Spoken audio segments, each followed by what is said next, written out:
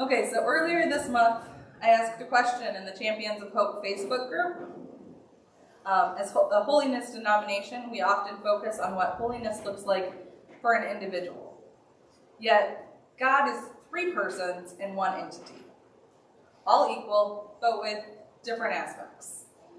So, I think looking at what holiness looks like in a community is important.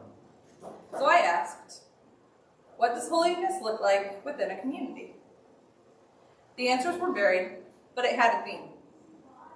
Peace, mercy, love, unity, selflessness, submission to God and each other.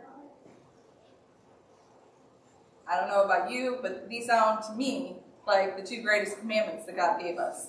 Love the Lord your God with all your heart, soul, mind, and strength, and loving your neighbor as yourself. With some of the fruits of the Spirit thrown in, love, joy, peace, patience, kindness, goodness. Isn't there faithfulness in there? Yeah. Faithfulness and self-control.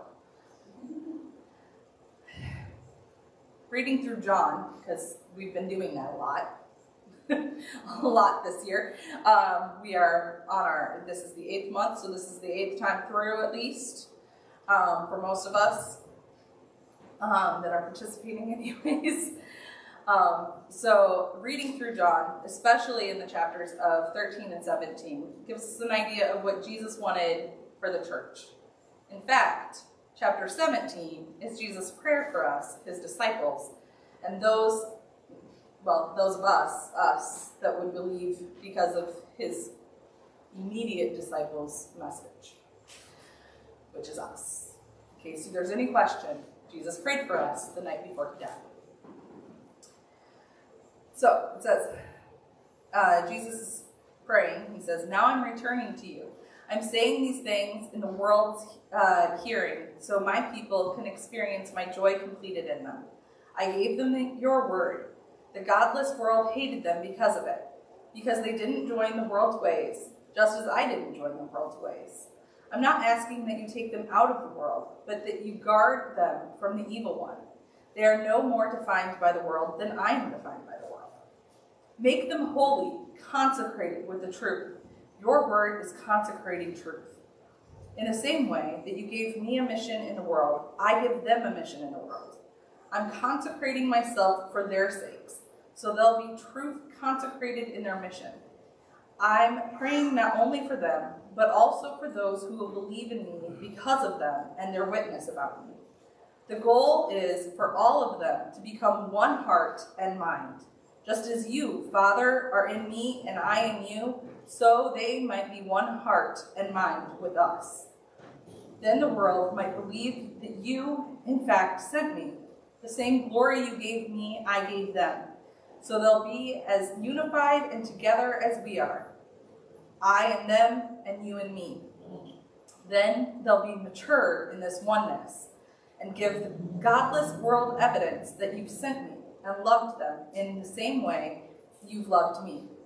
Father, I want those you gave me to be with me right where I am, so that you can see so they can see my glory, the splendor you gave me, having loved me long before there ever was a world. Righteous Father, the world has never known you, but I have known you, and these disciples know that you sent me on this mission.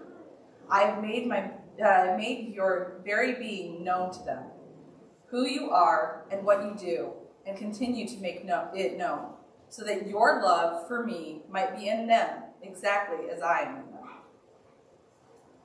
In case there was any question, that was John 17, 13 through 26 in the message. Jesus wanted us to be one in love. Like him and the Father are one in love. The Trinity is hard to get into and describe on a Sunday morning.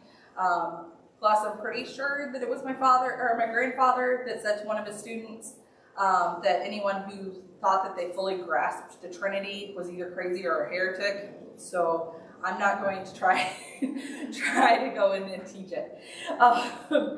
But they are one in community with each other, and they have been since the beginning of creation, and they continue to be one in community now.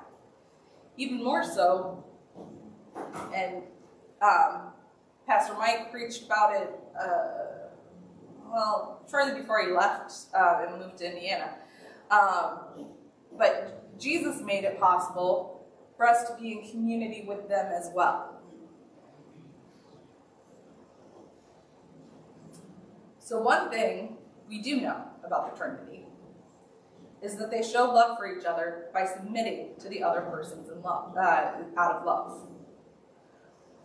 And Jesus says, and this is in John 14, "If you love me, you will obey my commandments. Then I will ask the Father, and he will give you another advocate to be with you forever. You will know at that time that I am in my Father, and you are in me, and I am in you. The person who has my commandments and obeys them is the one who loves me. The one who loves me will be loved by my Father, and I will love him and will reveal myself to him."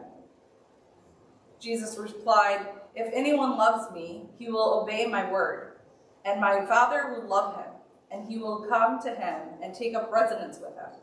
The person who does not love me does not obey my words, and the word you hear is not mine, but the Father's who sent me.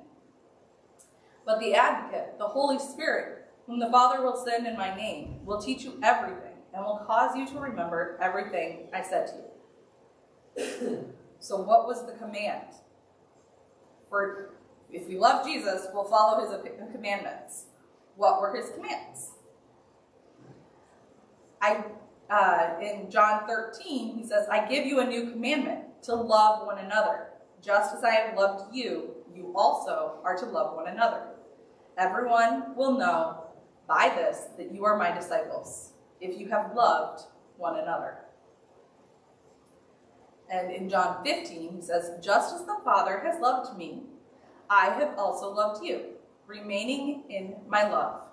If you obey my commandments, you will remain in my love, just as I have obeyed my Father's commandments and remain in his love.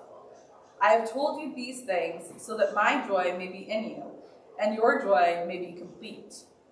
My commandment is this, to love one another just as I have loved you. No one has greater love than this, that one lays down his life for his friends. You are my friends if you do what I command you. And then, this I command you, to love one another." So this is an interactive part. What does it mean to love one another the way Christ loves us? Huh? Laying down your life? But what does that look like if we're not actually dying for them? You're giving of your time and your resources. Giving of your time and resources? Freely. Freely. Okay.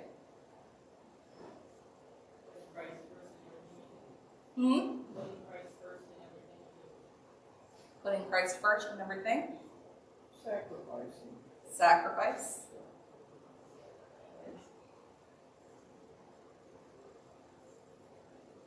So love is considering others first. We're going to discuss that. Love looks for the best. Love shows respect. Love seeks unity. Love isn't selfish. Love offers the best. They offer the best. When they sacrifice, they're offering the best. And love displays patience. But how can we be united in love when we disagree? We can be respectful, because that's important. Whether we agree with the person or not, they are a child of God, created in their image. They deserve respect, and you can show it by asking questions. Asking questions like, what brought you to that conclusion? Ask questions to help you get to know the person and why they disagree with you.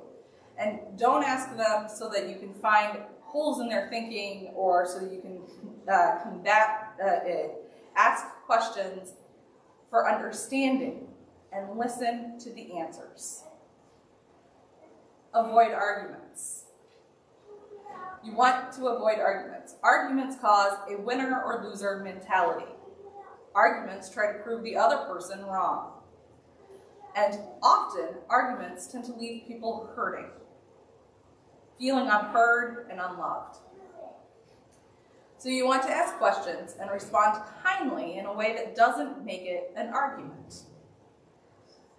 Just this week, I had a conversation with a coworker of mine, and I was referring to a post I had made on Facebook about the Bible, and I used the phrase inspired word of God multiple times. And my coworker responded with the fact that he thought it was a book of stories written by men that had life lessons in it, but wasn't necessarily God-inspired. And instead of arguing, I listened to what he thought about religion and spirituality. And then he asked me some questions, so we were able to talk a little, while also disagreeing. Another way to love someone that you disagree with is to show empathy. The Psychiatric Medical Care website has an article discussing the difference between sympathy and empathy. Now, in their case, they were referring to how it can affect suicides or suicidal attempts, but they still have some good distinctions there. In it, Jenna Kisling says, sympathy involves understanding from your own perspective. Empathy involves putting yourself in the other person's shoes and understanding why they may have these particular feelings. Sympathy knows what the other person is feeling, where empathy feels what the other person is feeling. So empathy knows what the other person's feeling, or sympathy knows what the other person is feeling, where empathy feels what they're feeling. And it requires listening with a purpose. I've already touched on that above a little bit, but listening with a purpose requires that you can ask open-ended questions to get to know the person's point of view. It requires listening without trying to come up with a response or rebuttal. You are listening so that you can put yourself in their shoes and feel what they feel. Listening with a purpose requires that we consider their stance. It means we listen to their why and we see where they're coming from. This stance is often formed by their upbringing and past experiences, both positive and negative. It shows less judgment and it helps be empathetic. And another way we need to show people that we disagree with love is by grace and truth. When we do have an opening to share our own views, we should do so with grace and truth. This is where the fruit of the Spirit come in. Lovingly approach them. Talk to them with patience and kindness. And control yourself not to get into an argument. Now, this is important when it comes to us as believers and being unified in love, because even if we disagree with each other, we're going to want to be trying to follow these principles of showing respect and showing empathy and having grace and truth. So if we're all trying to do that, then we should succeed at not having arguments in our disagreement. And definitely we should be able to succeed having disagreements without the hurt. We need to be respectful by asking questions and avoiding arguments. We need to show empathy by listening with a purpose and considering their stance. And communicate our own views with grace and truth. By doing these things, the church should be unified in love, even when we disagree, because we are made of multiple persons, so we're going to have different points of view. So let's pray for a moment.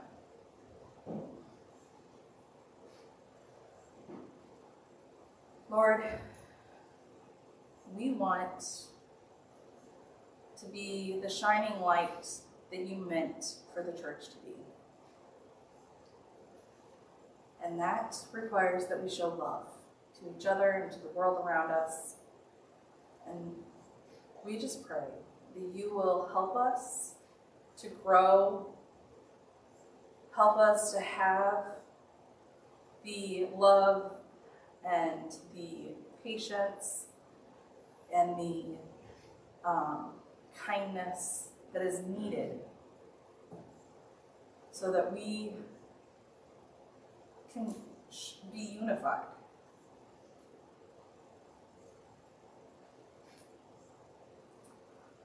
Lord, we just want to be more like you.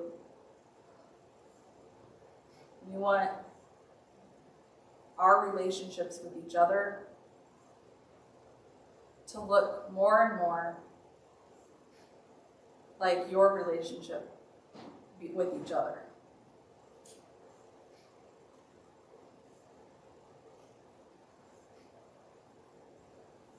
Help us in our endeavors.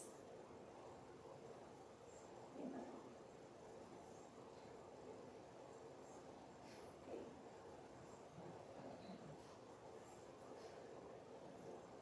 Here we go, peace.